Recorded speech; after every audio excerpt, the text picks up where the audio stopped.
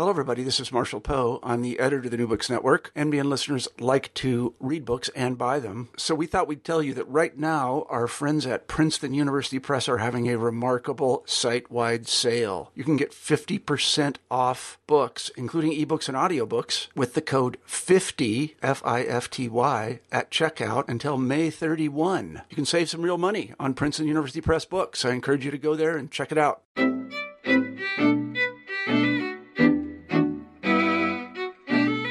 Thanks for listening to the New Books in Jewish Studies podcast. I'm your host, David Gottlieb. My guest today is Jeffrey D. Clausen, Laurie and Eric Sklut Emerging Scholar in Jewish Studies, and Assistant Professor of Religious Studies at Elon University. We're discussing his book, Sharing the Burden, Rabbi Simcha Zissel Ziv and the Path of Mussar, published in 2015 by SUNY Press as part of its series in Contemporary Jewish Thought. In this work, Professor Clausen provides perhaps the most exhaustive biography to date of one of the most influential figures in Mussar, the Jewish discipline for development of moral character. Simcha Zissel, also known as the Alter of Kelm, was not only a leading moral theorist in 19th century European Judaism. He was an influential educator, an impassioned public speaker, and a widely read student of classical and continental philosophy. Professor Clausen provides a critical exploration of Simcha Zissel's writings and of the virtue ethics contained therein. His book is a welcome and needed addition to the academic study of the Mussar movement. Professor Clausen, thanks so much for joining me today. Thank you so much. I'm delighted to be in conversation with you. So, before we get into discussing the book itself, tell me about your academic interests and how you came to be interested in Mussar as a subject for academic research. So I'll answer that question by going back a little while. I first became interested in the study of Jewish ethics when I was an undergraduate at Carleton College in Minnesota, where I studied with Louis Newman, who is a leading scholar of the history and theory of Jewish ethics. And the experience of studying with a scholar of Jewish ethics first inspired me to be more interested in Jewish studies and to think critically about Jewish thought and Jewish ethics. And in the course of my studies as an undergraduate, I first became really interested in questions about ways in which identities and religious practices shaped people's character and might make them into particular kinds of people. And that's an interest that really stuck with me from the beginning and is really at the core of this book. So when I was an undergraduate, I was interested in thinking about this in terms of Jewish practice. I was also somewhat interested academically in Buddhist practices, especially in how disciplines of meditation might shape practitioners. And I was also interested in ancient Greek philosophy. I was a classics major as an undergraduate with a particular interest in Plato. And I mentioned those early intellectual interests because all of these kinds of academic interests played a role in the topic that I eventually came to focus my doctoral research on some years later. Rabbi Simcha Zissel Ziv, the figure who's the subject of this book, he wrote a good deal about these very kinds of questions. He wrote about how Jewish practice might shape Jews into particular kinds of people with particular kinds of virtues. He wrote about how disciplines of meditation might shape practitioners. And he wrote a surprising amount about ancient Greek philosophy, which is one of the themes that I bring out in my book. So it sounds almost as if your spiritual and intellectual interests aligned with his. Was his work the influence on you, or did you discover him as your interests developed? Both, really both. And I first discovered Simcha Zissel Ziv and the movement that he was a part of, the Mussar movement.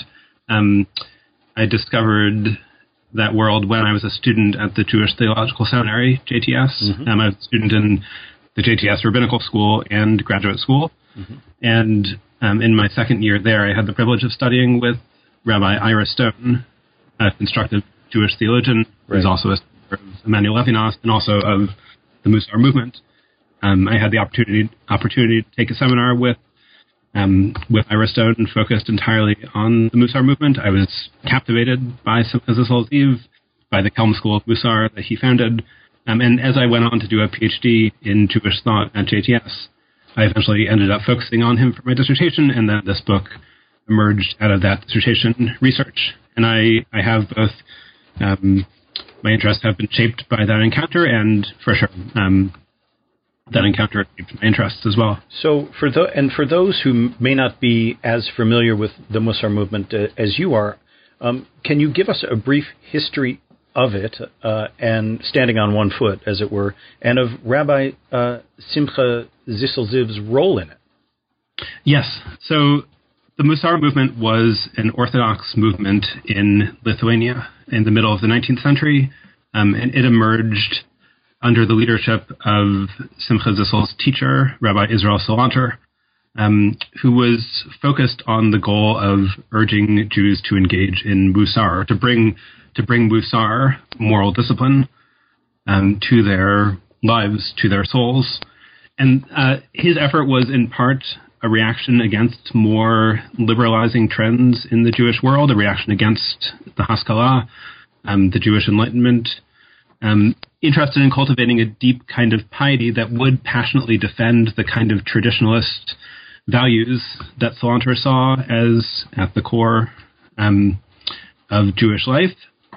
At the same time, though, it was also received some pushback from traditional orthodoxy, didn't he? Didn't this movement face some opposition? Can you talk about that a little bit? Yeah, absolutely. And at the same time that it was a movement that sought to sort of shore up the defenses of traditionalist orthodoxy. Mm-hmm. It was also, I think, a kind of reaction against traditional rabbinic Orthodox culture in Lithuania, especially a reaction against the sort of Talmud study-focused culture that had real cultural influence in that world.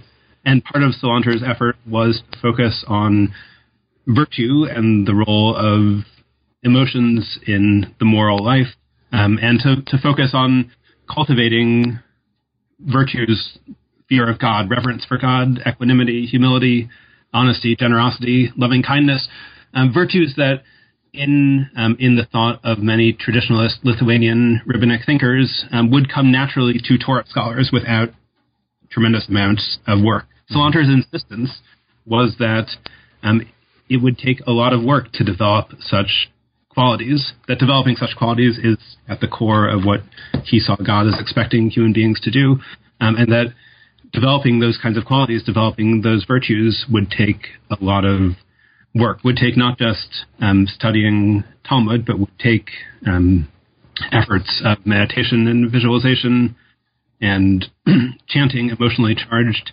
chanting, and studying Mussar literature focused on the development of character, on moral virtues, and making real efforts to cultivate empathy, making efforts to perform deeds of loving kindness.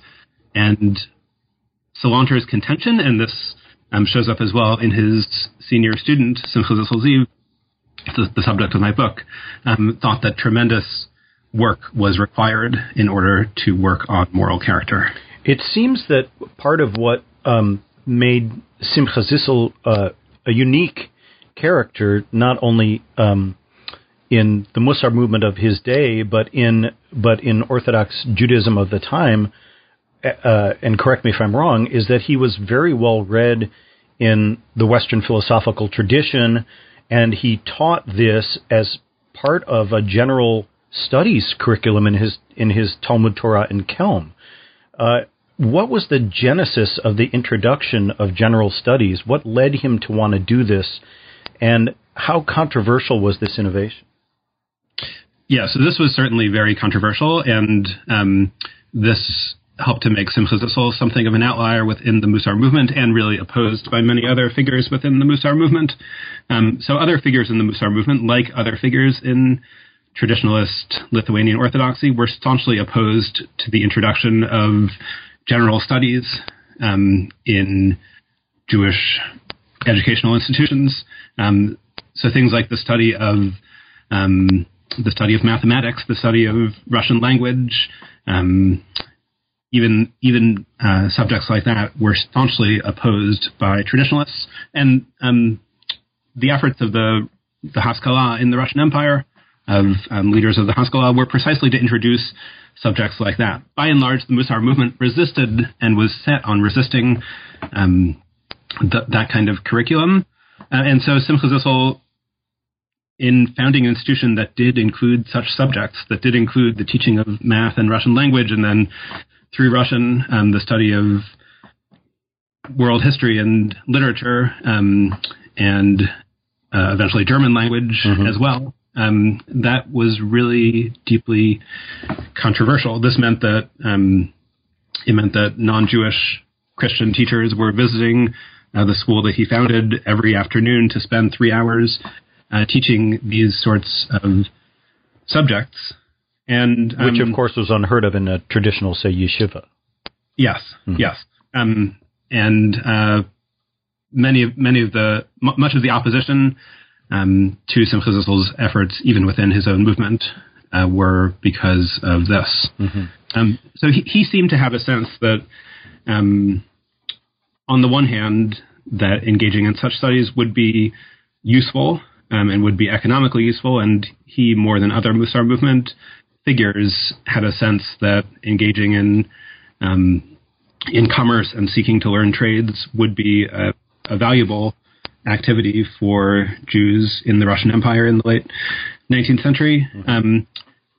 And he may have had political motivations as well, sort of wanting to train leaders who would be able to engage in good relations with the Russian government. But he also seems to have had a real sense that this kind of study would have some kind of moral benefits.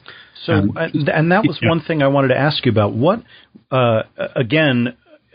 asking about the influence of the Western tradition on him, what lessons on moral excellence did Simcha Zissel derive from the Western philosophical tradition and not, say, from Jewish canon and Jewish text? And how did he square what he derived from the Western tradition with traditional Torah-based learning? Yeah, so I actually don't think that he took up anything that was radically different from anything that, or he didn't take up anything that strikes me as deeply contrary to things that he could have learned from more traditional Jewish sources.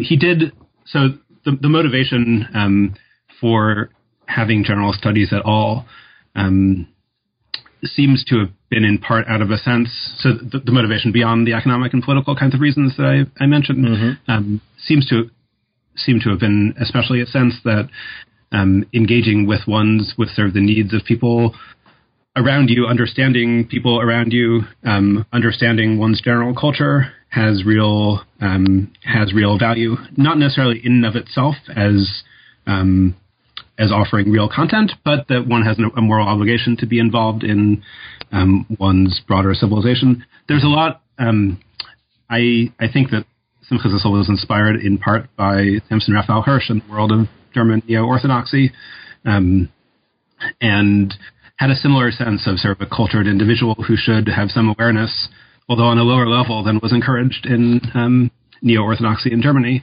should have some awareness of the broader society. There are truths also that Simcha Zissel describes himself as arriving at thanks to his study of Aristotle, for example.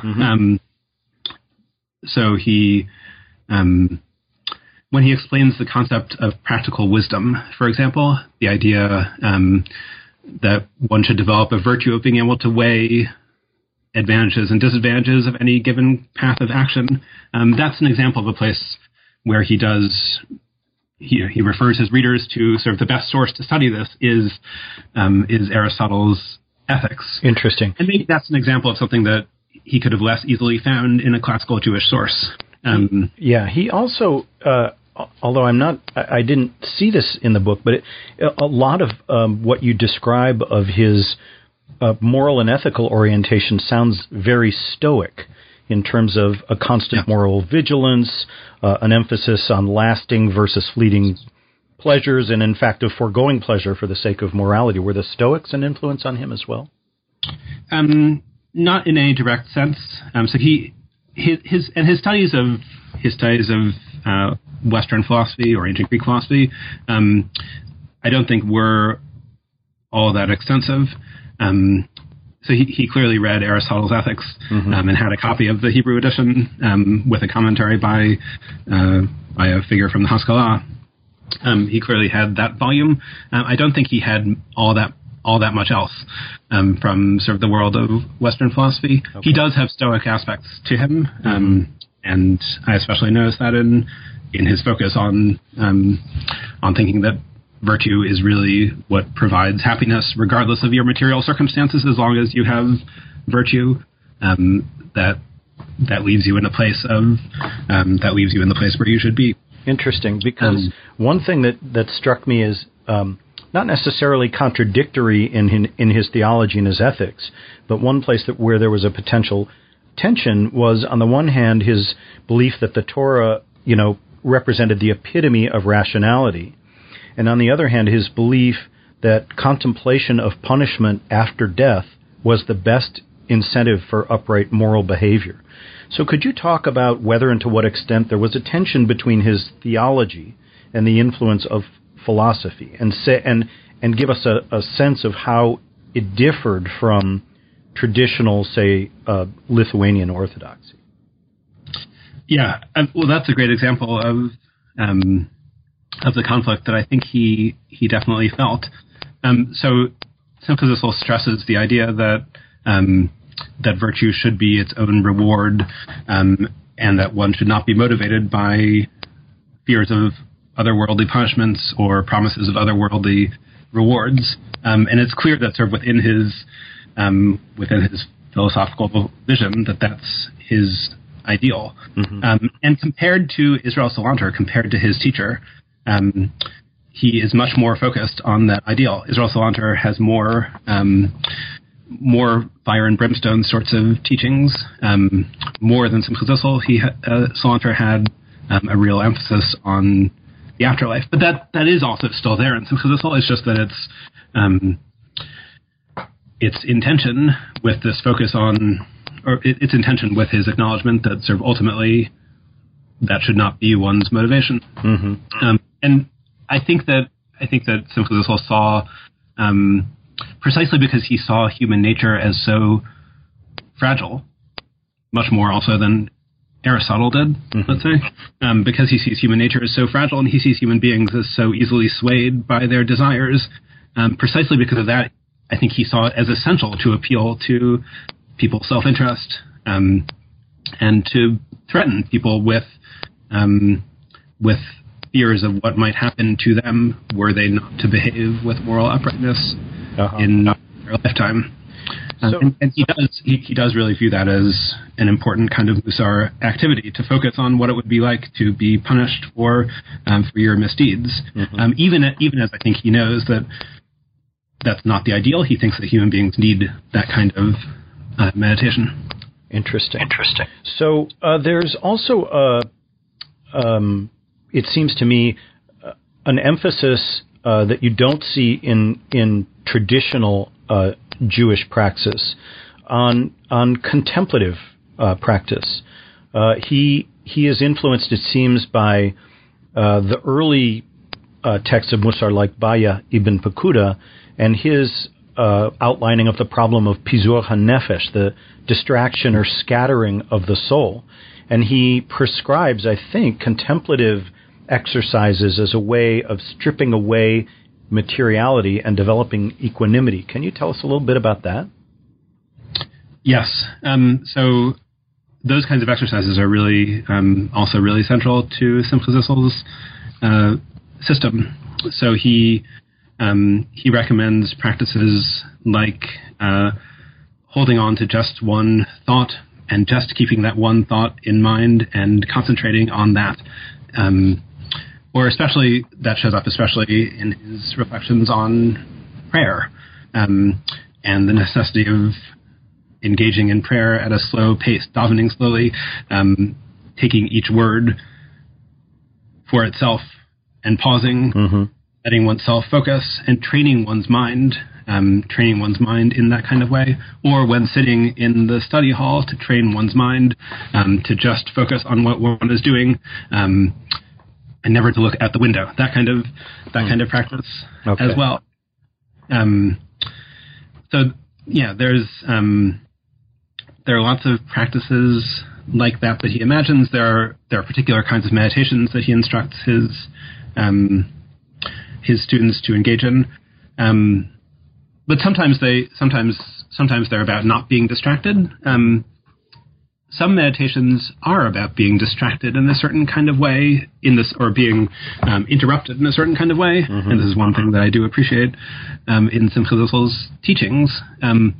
So when he asks his students to model themselves on Abraham, the patriarch sitting at his tent and interrupting his own meditative activity in order to host the wayfarers who are passing by in order to feed them, that's a kind of meditation that he asks his students to engage in, where he asks them to precisely be willing to interrupt themselves at times of need for people in need. And he actually asks his students to imagine that you, my student, are sitting with the Vilna Gaon, with the greatest teacher, the greatest rabbi of our era, of the modern era, and that you're immersed in study with the Vilna Gaon. Is the most amazing experience you could possibly have of study, right? That would be total bliss. Mm-hmm. And you should imagine what it's like to turn aside from that study because wayfarers have come by your tent and they're in need of being fed. That's really interesting. And it's interesting, too, because he also depicts or seems to consider Abraham as chief of the philosophers. Right. As part of the theme of Torah being the epitome of rationality, he's influenced by Maimonides' view of the superb quality of Abraham's rationality and of Abraham as chief of the philosophers. So what led him to see Abraham that way, and how did that influence the curriculum at the Talmud Torah? Yeah. So his vision of Abraham, I think, is really indebted to Maimonides, and he sees himself as following Maimonides in viewing Abraham as a philosophic figure par excellence. At the same time, so Abraham was able to sort of reach to sort of discover the Torah for himself, as it were, with any external aids. Simcha Zissel did not think that his students in his day or himself were at a level where it was at all possible to do that. And so, in contrast to Abraham, who arrived by way of reason at profound truths about God, about human nature, about what it is to be in this world, in contrast to that, he did think that his students could not live by philosophy alone, and needed what Abraham didn't need, which is the revelation at Sinai, which is immersion in truths that were learned by Moses and the people of Israel at a particular moment in history when God revealed what Simcha Zissel sees as the ultimate truth of the Torah to them. Interesting. How so? It seems to me that there's, and your book makes clear that there is a considerable tension between not only the study of philosophy and the study of Talmud, but between Aristotelian virtue ethics and Talmudic dialectics. So it seems to me that Simcha Zissel is creating an enormous tension not only in the wider Orthodox community because of his innovations, but he may be creating significant tensions in the minds of his students because sometimes these methods of instruction and thought are at odds with each other. So that my question has really two parts. The second part, which I'll ask first, is about how this played in the wider Orthodox community. But the first and more significant question, I think, is how these tensions surfaced with his students. Did he face internal dissension amongst his students about his approach?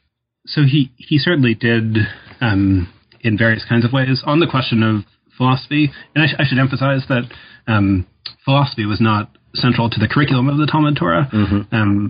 There was this time for general studies, but that wasn't a time for the in-depth study of philosophy. That was, I think, often pretty basic Russian language skills and basic math skills, not necessarily on the highest level. He did for sure, I think, when he spoke every evening, when he delivered his Musar talk that he delivered every day, he did invoke philosophers. But I don't want to give the impression that was sort of that central to his teaching, even as I think it's a striking and interesting piece of it. And it did, that did spark dissension. one of his most famous students, Natan Tzvi Finkel, who was a student of his and then became a spiritual supervisor within his yeshiva, a mashgiach. Finkel then left behind the world of Kelm, left behind the institution that Simcha Zissel had founded to start his own yeshiva, the Slobodka Yeshiva, just a bit further away in Lithuania. And Finkel, although he was not totally upfront about this in his writings, he confided to others that he was dismayed by these efforts to mix in true Torah with non-Jewish teachings. And that may have been especially about the curricular choice to devote 3 hours every day to general studies. It may have also been about this reflex that his teacher had to, regularly appeal to Aristotle or Plato or Socrates as well. So Finkel is a good example of a Musar movement figure who wanted to restore the study of Musar to something pure and free from the influence of non-Jewish sources. Simcha Zissel himself, though, also, whenever he praises Aristotle, he really almost always pivots and points out something that points to Aristotle's weakness on some level. That Aristotle was too focused on self-love, for example, or that Aristotle did pretty well in this. It's worth looking at the ethics for this, but Aristotle did not have access to the perfect rational Torah that was revealed at Sinai. Right. And so you who are sitting here in the study hall, you have access to truths that Aristotle could never have known, because you are heirs to this, the oral tradition that goes back to Sinai. Interesting. What, in your estimation, has been the lasting influence of Simcha Zissel, not only in terms of towering students of his own, like Rav Finkel, whom you just mentioned, or Eliyahu Dessler, who was a student of his, but how is his work, how are his innovations still manifesting, if at all, in Jewish practice today? Yeah. So part of the lasting influence of Simcha Zissel is the kind of model of practice that he offers. The model that he developed at his yeshiva of slowly working one's way through different sorts of character traits, taking a week or taking a month to focus on honesty, and then taking the next, let's say, month to focus on kindness, and the next month to focus on gratitude, and so on. That kind of model did take off within the Musar movement, and it continues to be seen in manifestations of Musar practice today among various sorts of Jews who have taken up Musar practice. Much of that goes back to Simcha Zissel's kind of model, taking time to focus on different character traits, and then part of the model that Simcha Zissel developed was a model of students coming together to discuss their experience with the particular trait during the past month, and to spend some time engaged in meditation together, in study and conversation, in chanting, and in taking on other kinds of exercises or assignments that would be appropriate for that particular character trait. I do think that Simcha Zissel's focus on loving kindness and generosity has also had some real effect. You see that in students, including Eliyahu Dessler, who you mentioned, who also places a real emphasis on a kind of love that's focused on generosity. So those are some of the ways in which he's been deeply influential. So in reading the book, in looking at your bibliography, and in trying to find other academic texts on the study and history of Musar, it doesn't seem like, certainly academic works have been written. There have been books written especially about Israel Salanter, the founder of the modern Musar movement. But it didn't look to me as though there have been a great deal of academic texts on the history or influence or trajectory of the Musar movement. Is this the case, and what academic works did influence you or direct you in this work? There were two major works written on Salanter that did help to get me interested in the subject here and did help to direct me.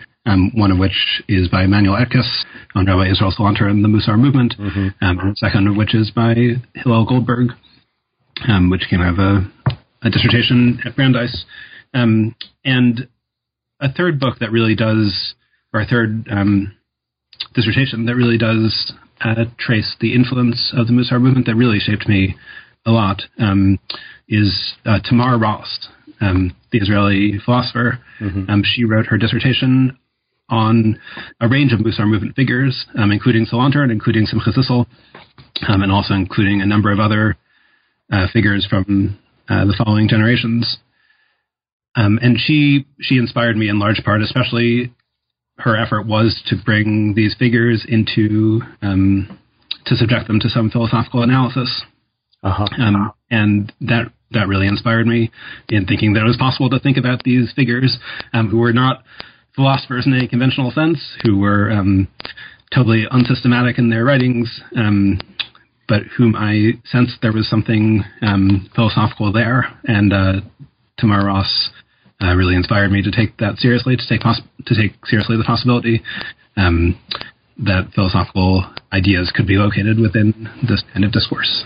And finally, tell us what projects you're working on now and what you hope to be focusing on in upcoming works of yours. So I've continued on in my scholarship with the theme of Musar, but I'm now writing about Musar much more broadly than just as a phenomenon confined to the Musar movement. So I'm now working on a volume which is titled Modern Musar, Contested Virtues in Jewish Thought. And that's a volume in which I'm thinking about Musar literature broadly. Musar literature as literature that describes, that explains virtues. And I'm looking at diverse ways in which various virtues have been described and explained by diverse modern Jews. So there is virtue-centered literature that's been produced by modern Jews, certainly not just within the Musar movement, which took this legacy especially seriously, but within nearly every Jewish movement and within nearly every modern Jewish framework imaginable. And the goal of this project is to collect different examples of modern Musar literature that really show disagreements and tensions and debates in how different Jews think about common virtues. The book is organized around a series of virtues that are widely praised, but are praised in very different ways by different Jews. So virtues like compassion and gratitude and humility and honesty and self-control. I want readers to be able to see that Jews have meant radically different things when they encourage such virtues. And looking at Musar, looking at virtues, is a great way to understand the vast diversity of modern Jewish ethics. That sounds like something that I will greatly look forward to reading, and I hope you'll let us know when it's available in print. We're out of time. I want to thank you for talking about this fascinating book on Simcha Zissel Ziv, who is a fascinating character in the history of Jewish philosophy and practice. My guest today has been Jeffrey D. Clausen, Lori and Eric Sklut, emerging scholar in Jewish studies and assistant professor of religious studies at Elon University, and we've been discussing his book, Sharing the Burden, Rabbi Simcha Zissel Ziv and the Path of Musar, published in 2015 by SUNY Press. Professor Clausen, thank you so much for joining me. Thank you so much.